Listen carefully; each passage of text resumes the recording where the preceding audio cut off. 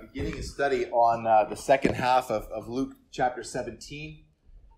This morning I'm going to go from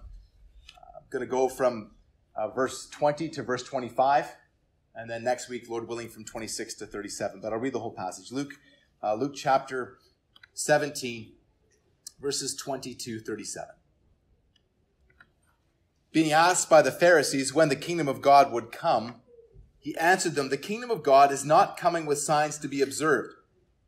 Nor will they say, 'Look, here it is,' or 'there,' for behold, the kingdom of God is in the midst of you." And he said to the disciples, "The days are coming when you will desire to see one of the days of the Son of Man, and you will not see it. And they will say to you, 'Look there,' or 'Look here.' Do not go out and follow them. For as the lightning flashes and lights up the sky from one side to the other, so will be the Son of Man in his day. But first he must suffer many things and be rejected by this generation. Just as it was in the days of Noah, so it will be in the days of the Son of Man. They were eating and drinking and marrying and being given in marriage until the day when Noah entered the ark, and the flood came and destroyed them all. Likewise, just as it was in the days of Lot, they were eating and drinking and buying and selling and planting and building. But on the day when Lot went out from Sodom, fire and sulfur rained from heaven and destroyed them all. So it will be on the day when the Son of Man is revealed.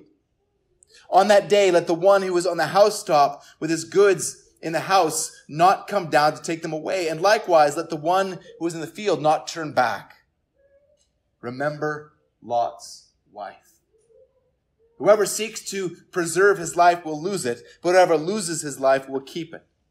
I tell you, on that night there will be two in one bed. One will be taken and the other left. There will be two women grinding together. One will be taken and the other left. And they said to him, "Where, Lord?" He said to them, "Where the corpse is, there the vultures will gather." This is the word of the Lord. May he write his eternal truths upon our hearts for his glory and for the building of his church. You may be seated. And let's pray again together.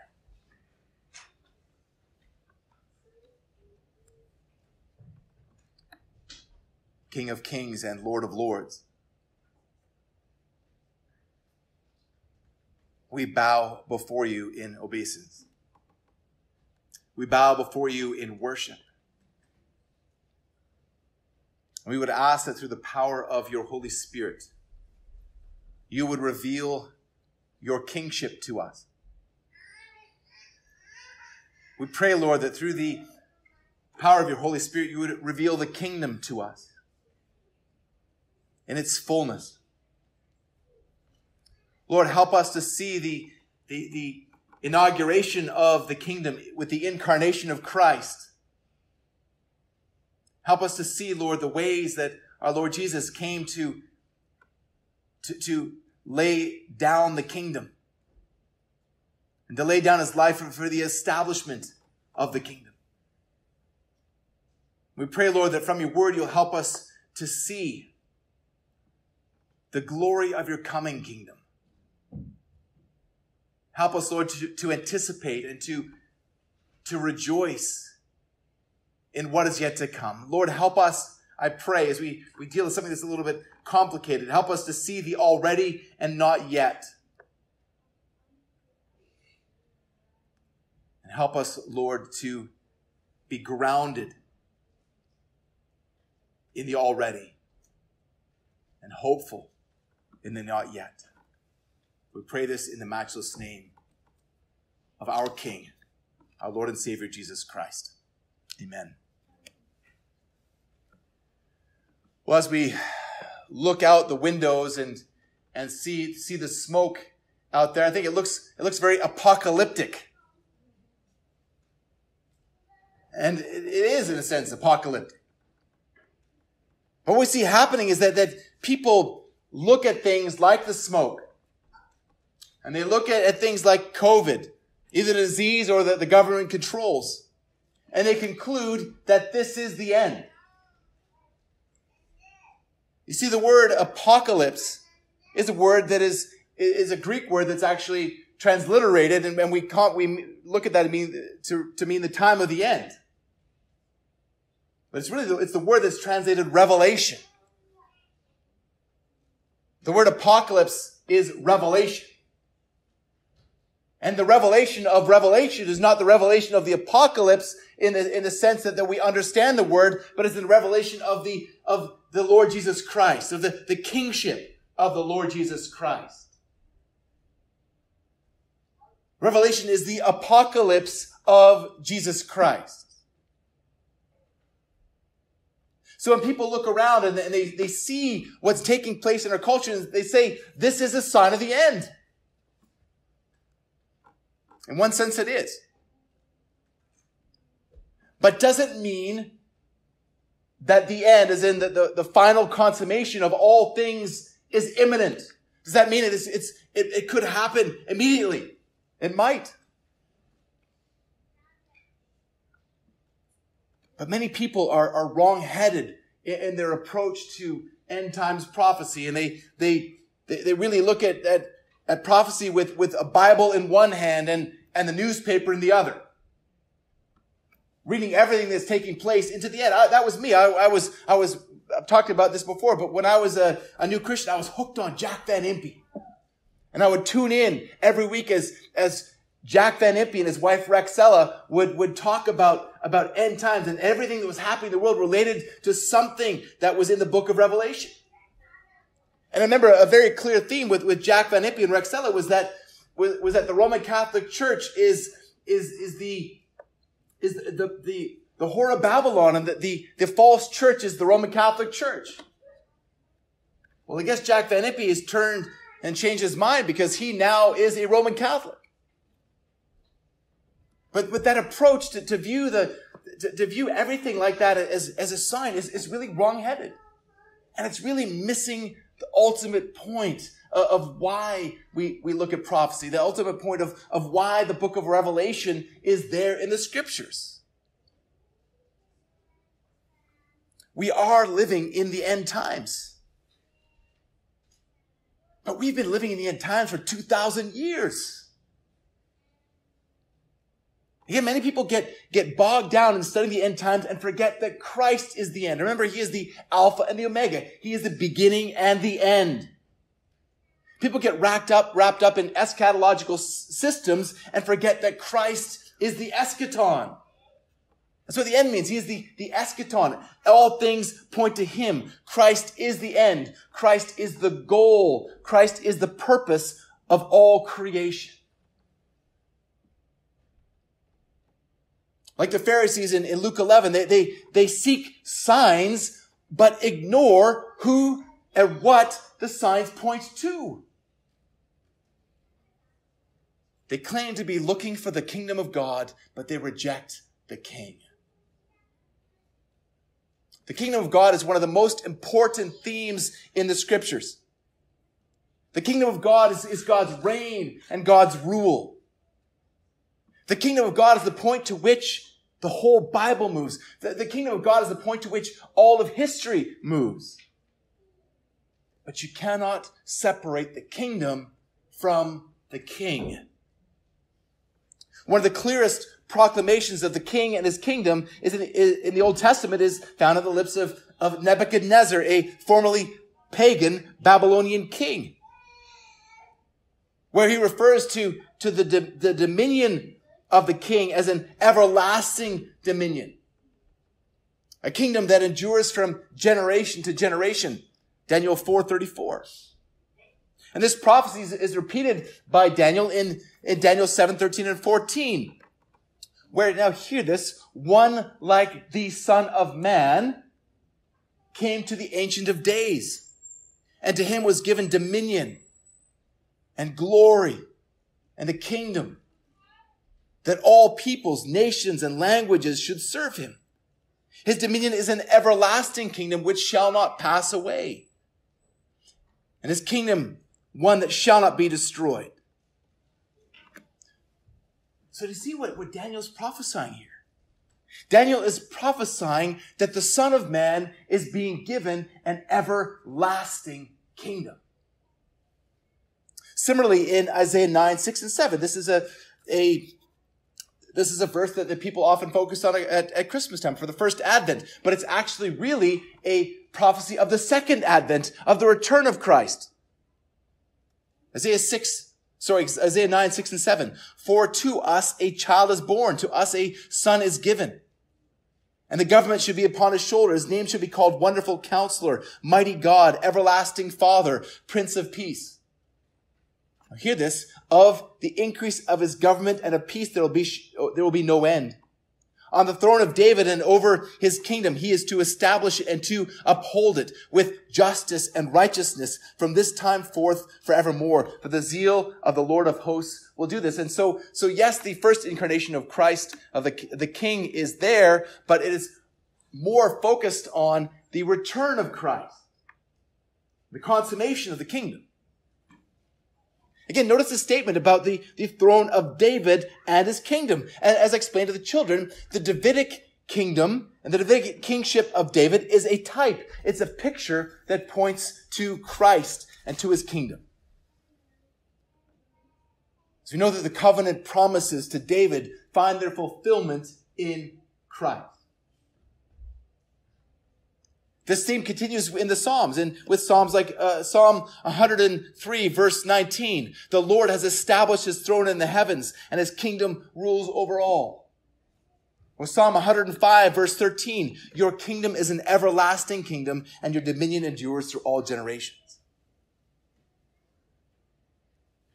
But when we get to the New Testament and to the Gospels, the kingdom of God becomes even more prominent.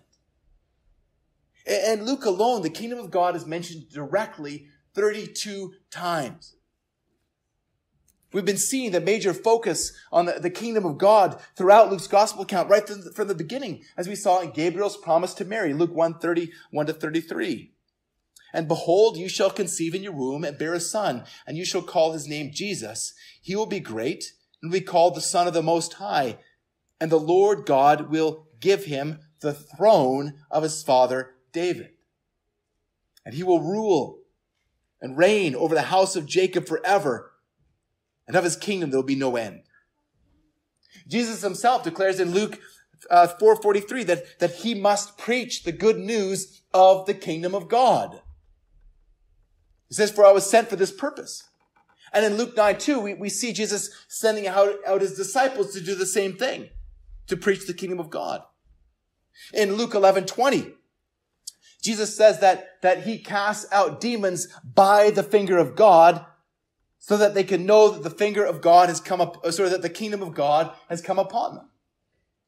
We see the same thing in our passage this morning in Luke 17:21, that as the Pharisees asked Jesus when the kingdom would come, he tells them, the kingdom of God is in your midst. The kingdom is here because the king is here. Yet in the next section in our passage, Jesus says that the kingdom is not yet here. Similarly, he taught the disciples to pray in the Lord's Prayer, the pattern prayer, Luke 11:2, to pray, your kingdom come. So the kingdom is already here, but we're told to pray for the coming of the kingdom. So then the kingdom is here, and the kingdom isn't here. The kingdom is here, and the kingdom is not yet. God's kingdom came, and God's kingdom will come. Zygmunt Mowinckel's definition of eschatology is pretty much the standard. Eschatology is a doctrine or complex of ideas about the last things. And most people, when they think of eschatology, that's what they're thinking about. They're thinking about last things. However, I believe that Adrio Koenig better presents the biblical reality.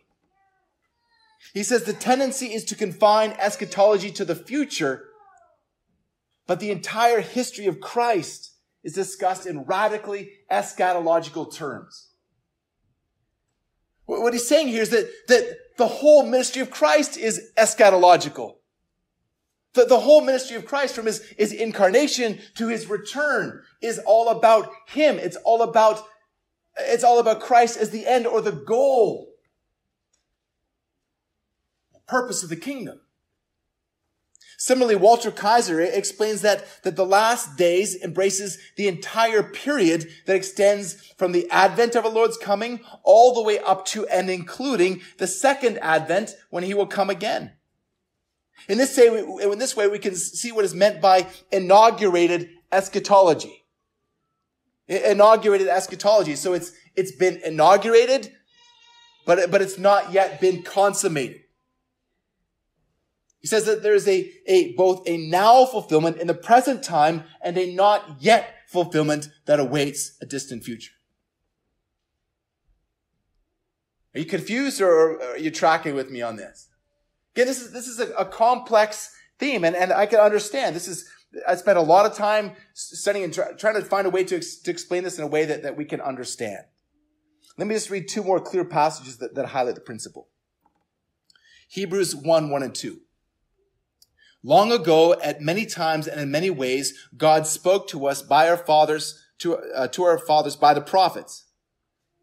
But in these last days, he has spoken to us by his Son, whom he appointed the heir of all things, through whom he also created the world. So do you see that? In these last days, now, for the writer of Hebrews and now for us, God has spoken to us by his Son. We're in the last days. And we've been in the last days for 2,000 years. Similarly, 1 Peter 1:20, he was foreknown before the foundation of the world, but was made manifest in the last times for the sake of you. So here again, we have this reference to the last times, referring to something that is already in place. It's been in place for 2,000 years.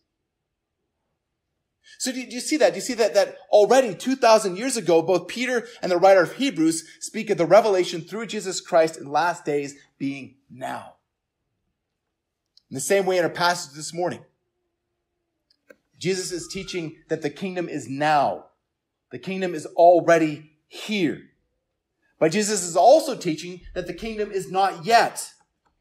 In verses 20 to 25, Jesus reveals the presence of the kingdom and the promise of the kingdom. That's our focus this morning, the presence of the kingdom and the promise of the kingdom. And first of all, in verses 20 to 21, he speaks of the present fulfillment. And then in 22 to 25, he speaks of the future fulfillment. And then next week, Lord willing, we'll see in verses 26 to 37 that Jesus is giving a warning of judgment in the kingdom. No, not really the kingdom. In verses 26 to 30, Jesus speaks of past judgment. And in verses 31 to 37, he speaks of future judgment. So we see this past, present, past, future parallel here. So first of all, verses 20 to 25, the presence and the promise of the kingdom.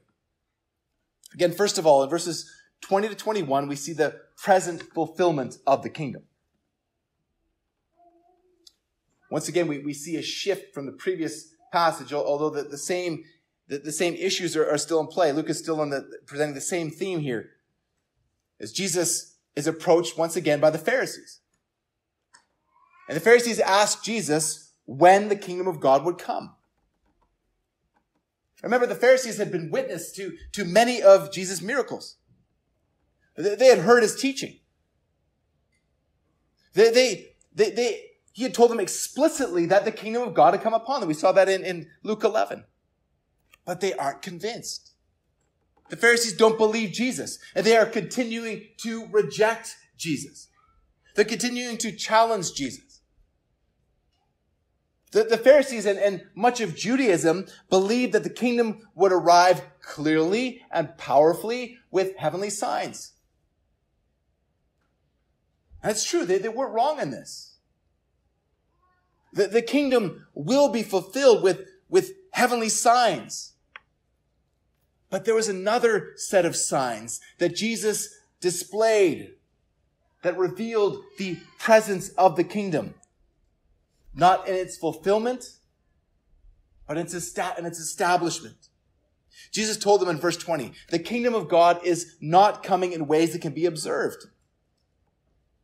You couldn't just observe these things and figure it out on your own, what they really meant. In focusing on future signs, the Pharisees missed the present signs. They were like many in our day who get caught up looking for signs that come more from a Left Behind novel than they do from the Word of God. So these signs that Jesus displayed, that the healing of the blind and lepers and so on, although they're powerful and they're glorious signs, they're quite distinct from what the Pharisees were looking for. And so the kingdom's advance would remain hidden from the eyes of most. Even the 9 lepers who personally experienced this sign of the kingdom of God, they were healed themselves. Even they missed the kingdom completely. Only one of those lepers actually saw the kingdom and entered into the kingdom.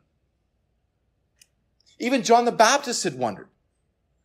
Remember that he had sent his disciples to ask Jesus if he was the one that they're to look for, if there should be another. Jesus replied, "Go and tell John what you have seen and heard. The blind receive their sight, the lame walk, lepers are cleansed, and the deaf hear. The dead are raised up, the poor have good news preached to them, and blessed is the one who is not offended by me." Jesus points the disciples of John and John to the signs of the kingdom that in his first incarnation he had displayed. Jesus was revealing that he is the Christ. He is the one who is anointed by the Spirit of God to proclaim good news to the poor, to proclaim liberty to the captives, the recovering of sight to the blind, to set at liberty those who are oppressed, to proclaim the year of the Lord's favor. This is his mandate. Luke 4:18 and 19. Jesus was fulfilling his mission. The king was establishing his kingdom. But most didn't get it. Verse 21. No, they say, "Look, here it is," or "There. For behold, the kingdom of God is in the midst of you." Now, some translations say here that the kingdom of God is within you. And I don't think that that's correct because the New Testament does not speak in terms of the kingdom of God being internal. We enter the kingdom. The kingdom doesn't enter us. Furthermore, remember that Jesus is speaking to Pharisees here. And the kingdom is certainly not within the Pharisees. If it could be within anyone, it's not within them. Jesus' mandate was to establish the kingdom of God. But the Pharisees rejected it, and they rejected him. Jesus came to establish the kingdom, and it was advancing powerfully. The kingdom was advancing, but imperceptibly to those who would not believe. We saw this, remember, back in Luke chapter 13, 18 to 21, with the parables of the mustard seed and the yeast. A tiny mustard seed, Jesus says, is like the kingdom. It turns into a big tree. Or yeast hidden in flour spreads all through the dough. Both of them have a powerful impact despite their seemingly insignificant beginnings.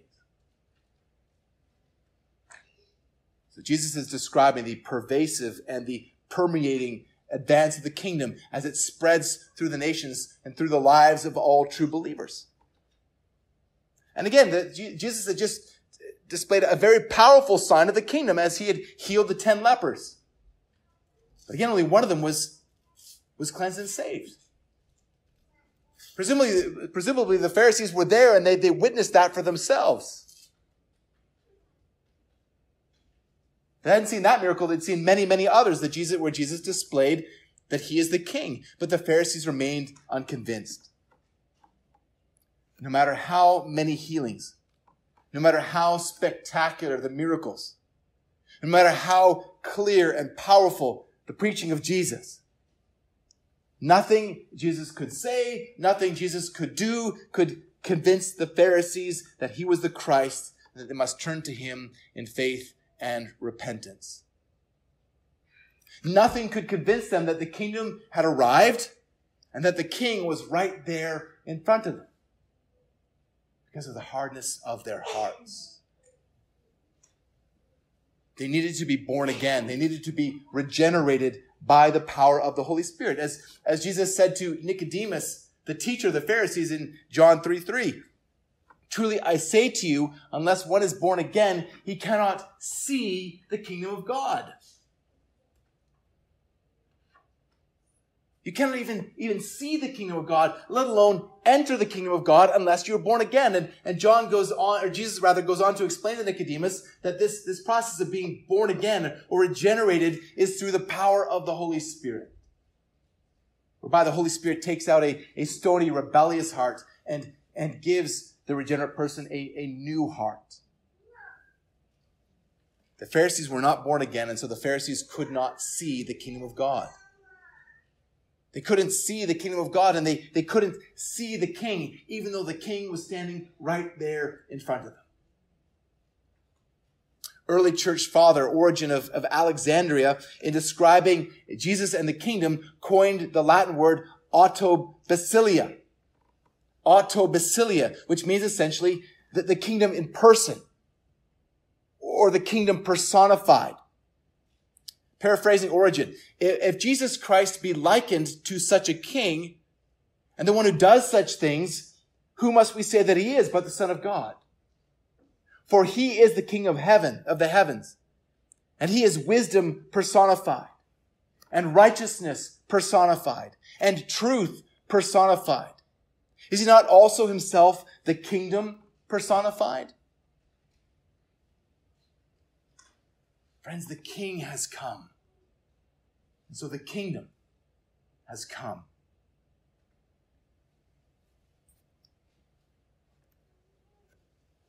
And to those who are here as unbelievers, the king is here. He's not in your midst personally, but he's here in the Christians who are sitting around you. The kingdom of God is in your midst. The King, Jesus, might not be in front of you, but his people are. So do you recognize the kingdom being visible in other believers? And the question that comes from that, are you in the kingdom? Are you part of the kingdom of God? So that's the present fulfillment. This is true now, as true as it was true in the days that Jesus walked on the earth. It has remained true for the past 2,000 years. That the King came and established his kingdom, inaugurated his kingdom by taking on human flesh. Truly God, truly man, the God-man, Jesus Christ, is the already of the kingdom. That's the present fulfillment. That's the already part. But now let's consider the not yet. Verses 22 to 25, the future fulfillment of the kingdom. Jesus now turns to his disciples and says, the days are coming when you will desire to see one of the days of the Son of Man, but you will not see it. So you see, he says, begins here that the time is coming.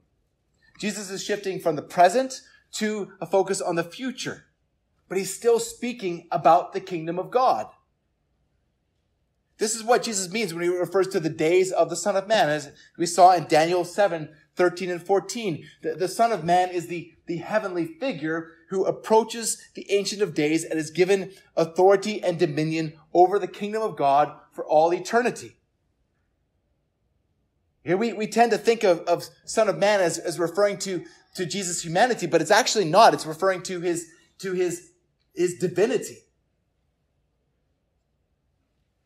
And Jesus refers to himself in Luke's gospel account for 25 times as the Son of Man.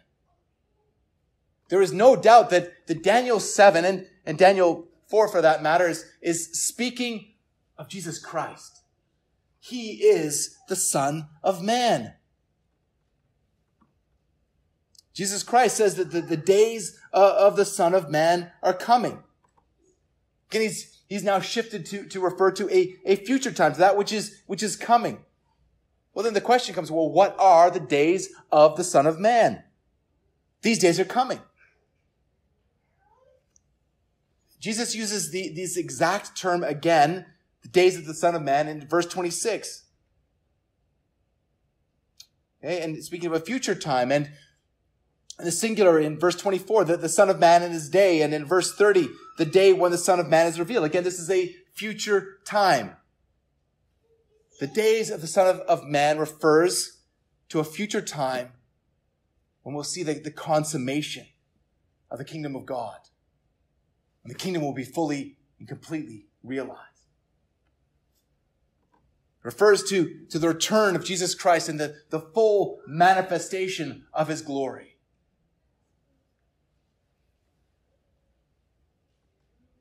Now, Jesus is saying, when he said earlier that the kingdom of God is in their midst, doesn't mean that the kingdom isn't fully here.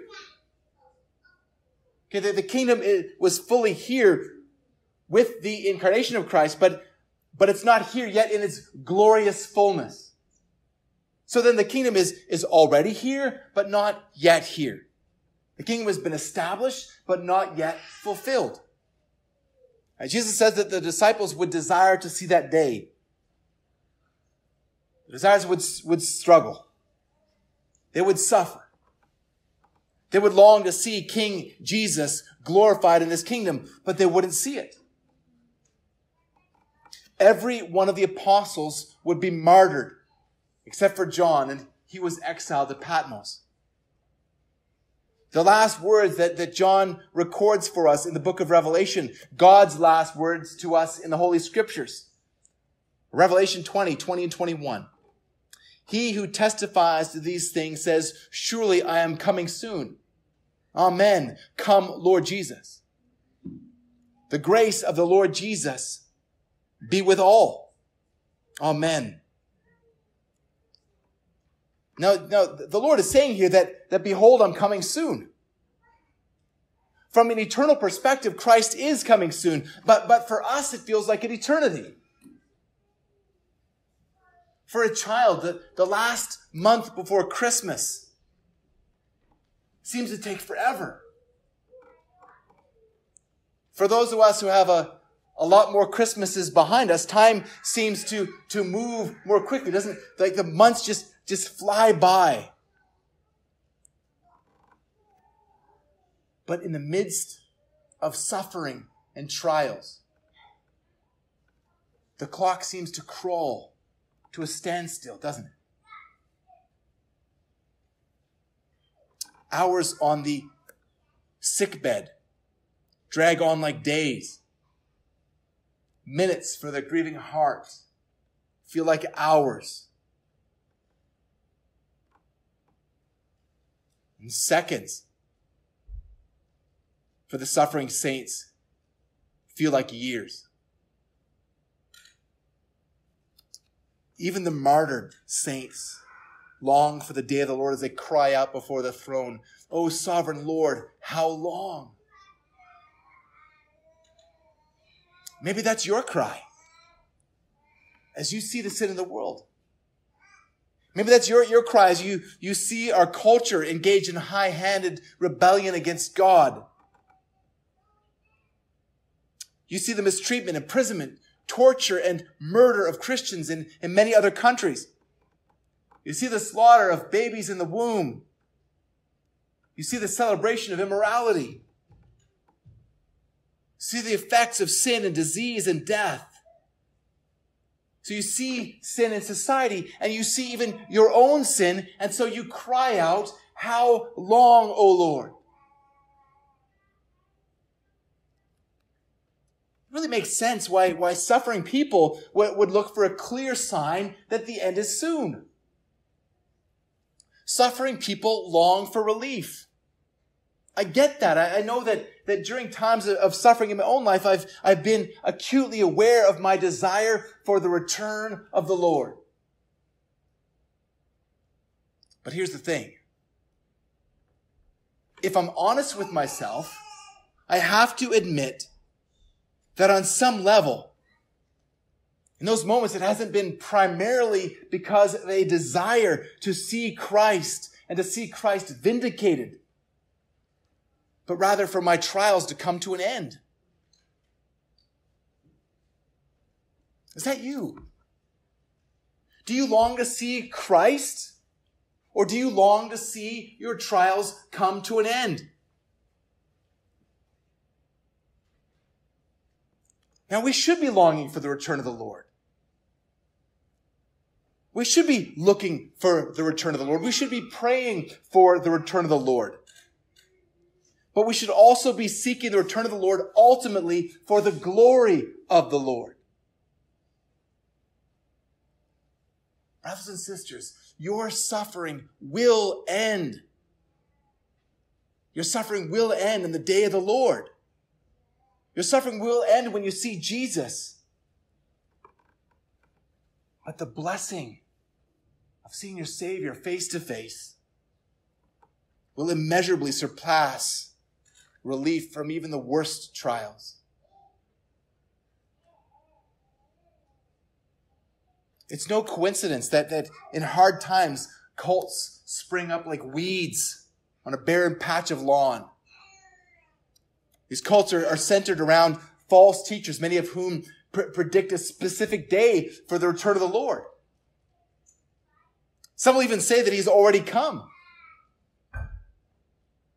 And then when it doesn't happen, then they have to shift their calendars. They keep moving the goalposts down the road. And people follow in their wicked footsteps.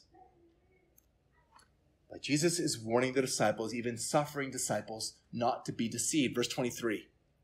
And they will say to you, look there, or look here. Do not go out and follow them. If somebody tells you that Christ has returned, he hasn't. If somebody has to tell you that Christ has returned, Christ hasn't really returned. Because when Christ does return, it will be obvious to everybody. Nobody's going to have to tell anybody that Christ has returned. Everybody is going to know. His return is going to be obvious to all. So Jesus continues in verse 24, for as the lightning flashes and lights up the sky from one side to the other, so will be the Son of Man in his day. Now, I love lightning storms. Not at the moment with the fire risk, but I really enjoy thunderstorms. And in fact, when I've lived in a couple of places that really had quite spectacular thunderstorms. The area that I lived in Australia had amazing thunderstorms, and quite often in the early afternoon, just as when I was a teacher, just as the kids were getting out of school, these thunderstorms would hit. But I remember clearly there was one Saturday. This is foolish, I realize, but I would take the dog out for a rain in a thunderstorm because I wanted to see the full sky with nothing impeding my view.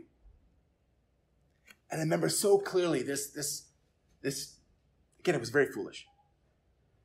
But this one time, a lightning bolt landed, and it was the thunder and the lightning were simultaneous. That lightning was very close. It was right there. And the dog was the smart one between us. She took off and ran for home. I'm like, okay, maybe you're right. Maybe I should actually go home too. But it was that close. And it was broad daylight. But the lightning was way brighter than the sky. Now imagine that at night. Imagine you're at night, you're in the pitch black. And you see a lightning bolt that stretches from one side of the sky all the way to the other. Not just for you, but visible to the whole city. And not just for your city, but all the way around the world. That the brightness of that would, I realize it wouldn't be night on the other side of the world, but allow me this. So the brightness of that lightning bolt would burn into your retinas. So will be the coming of the Son of Man. the brightness of appearing will be plain to all. There is no hiding the fulfillment of the kingdom of God. There is no hiding the arrival of the King. There's no hiding from the arrival of the King. We'll talk about that more next week.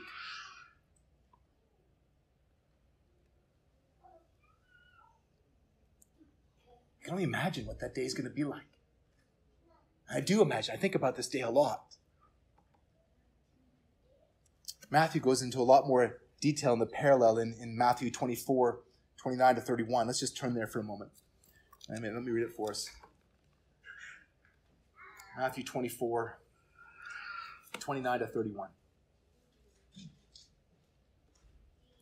Immediately after the tribulation of those days, the sun will be darkened and the moon will not give its light. The stars will fall from heaven and the powers of the heavens will be shaken. Then will appear in heaven the sign of the Son of Man. Then all the tribes of the earth will mourn. And they will see the Son of Man coming on the clouds of heaven with power and great glory. He'll send out his angels with a loud trumpet call, and they'll gather his elect from the four winds, from one end of heaven to the other. Isn't that glorious? If you're on the right side of the return of the Lord, if you're a follower of the King, if you're bowing to the King, this would be a glorious moment. A glorious moment that's going to continue for all eternity. But I shudder to think of what it will be like for those who are enemies of the King and will experience his glory, but from a far different perspective.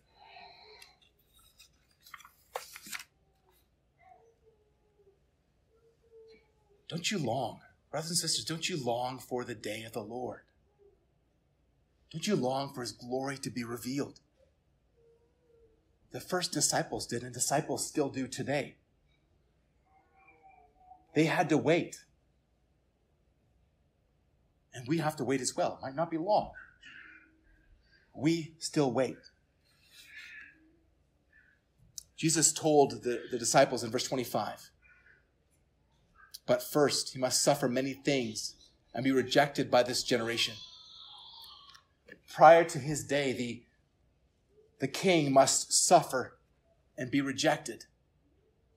Once again, Jerusalem and the crucifixion are there on the horizon.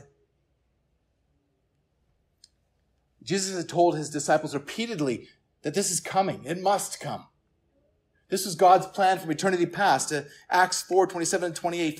For truly in the city they were gathered together against your holy servant Jesus, whom you anointed, both Herod and Pontius Pilate, along with the Gentiles and the peoples of Israel, to do whatever your plan had predestined to take place. The gospel of Jesus Christ, the crucifixion of Jesus Christ, was not God's plan B. This was his plan from eternity past.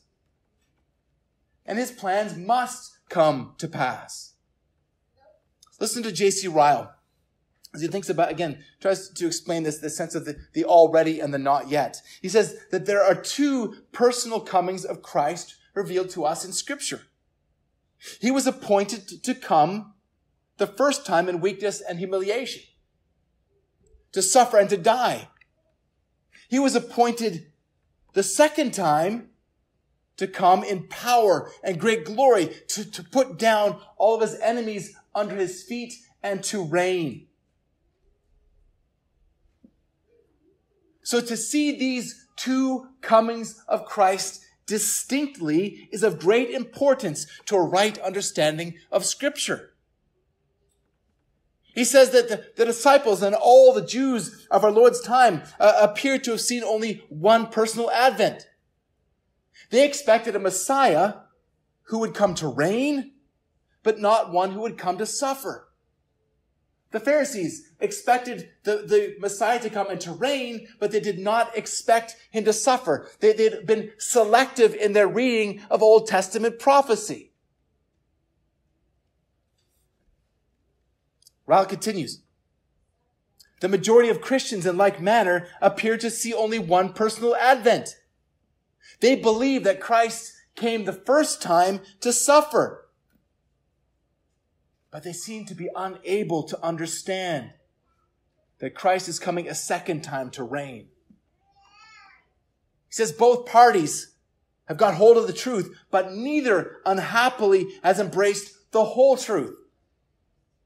Both are more or less in error, and the Christian's error is only second in importance to that of the Jew. Brothers and sisters, do you live your life as though the first incarnation of Christ is the only incarnation of Christ?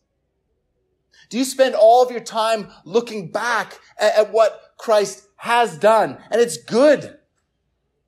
We need to be aware of all that Christ has accomplished for us. But do you fail to look ahead to the future, to his glorious return? Again, we need to do both. We need to see both incarnations and to celebrate and to anticipate both, well, the second incarnation. Jesus must suffer, and his disciples must follow in his footsteps. All of Christ's disciples will suffer Jesus on the road of suffering. The first disciples died without seeing the full realization of the kingdom of God. And so might we. The first disciples saw the already of the kingdom, but the not yet. We too have seen the already of the kingdom, but not the not yet. We're still waiting almost 2,000 years later, and we are still waiting.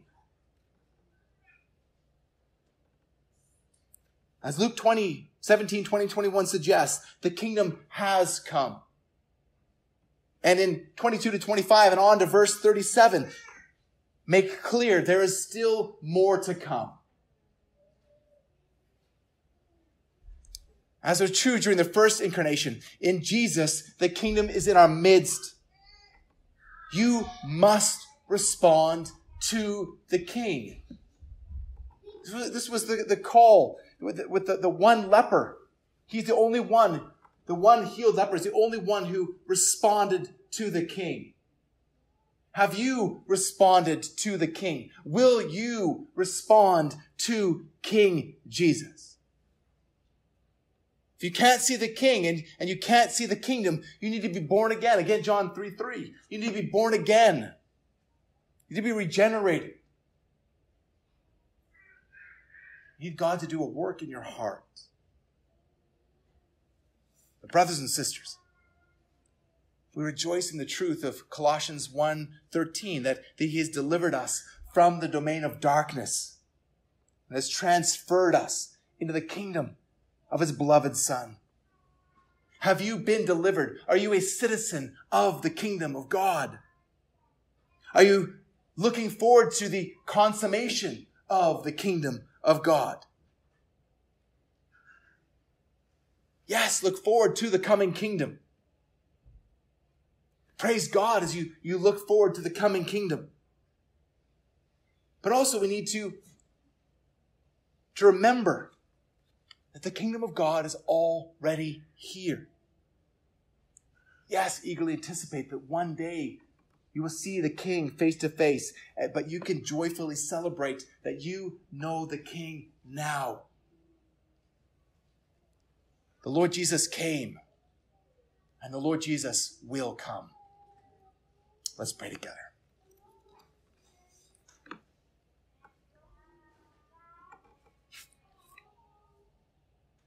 Lord Jesus, we thank you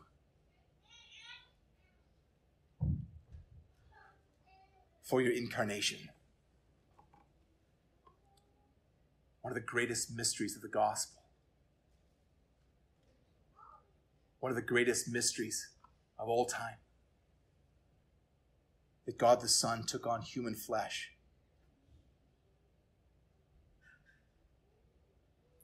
Lord, we marvel that you did this ultimately for the glory of God, but in that also for the salvation of your people. Lord, and those of us who have been redeemed through all that you accomplished in your first incarnation. Your sinless life, and as you died a sinner's death, as you were raised on the third day, and as you have ascended to the right hand of the Father, as those who have been saved through all that you have done. Lord, we long to see you face to face. We long for your return.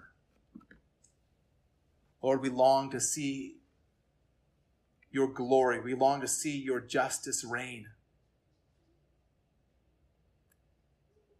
Lord, we pray, the Apostle John, come, Lord Jesus.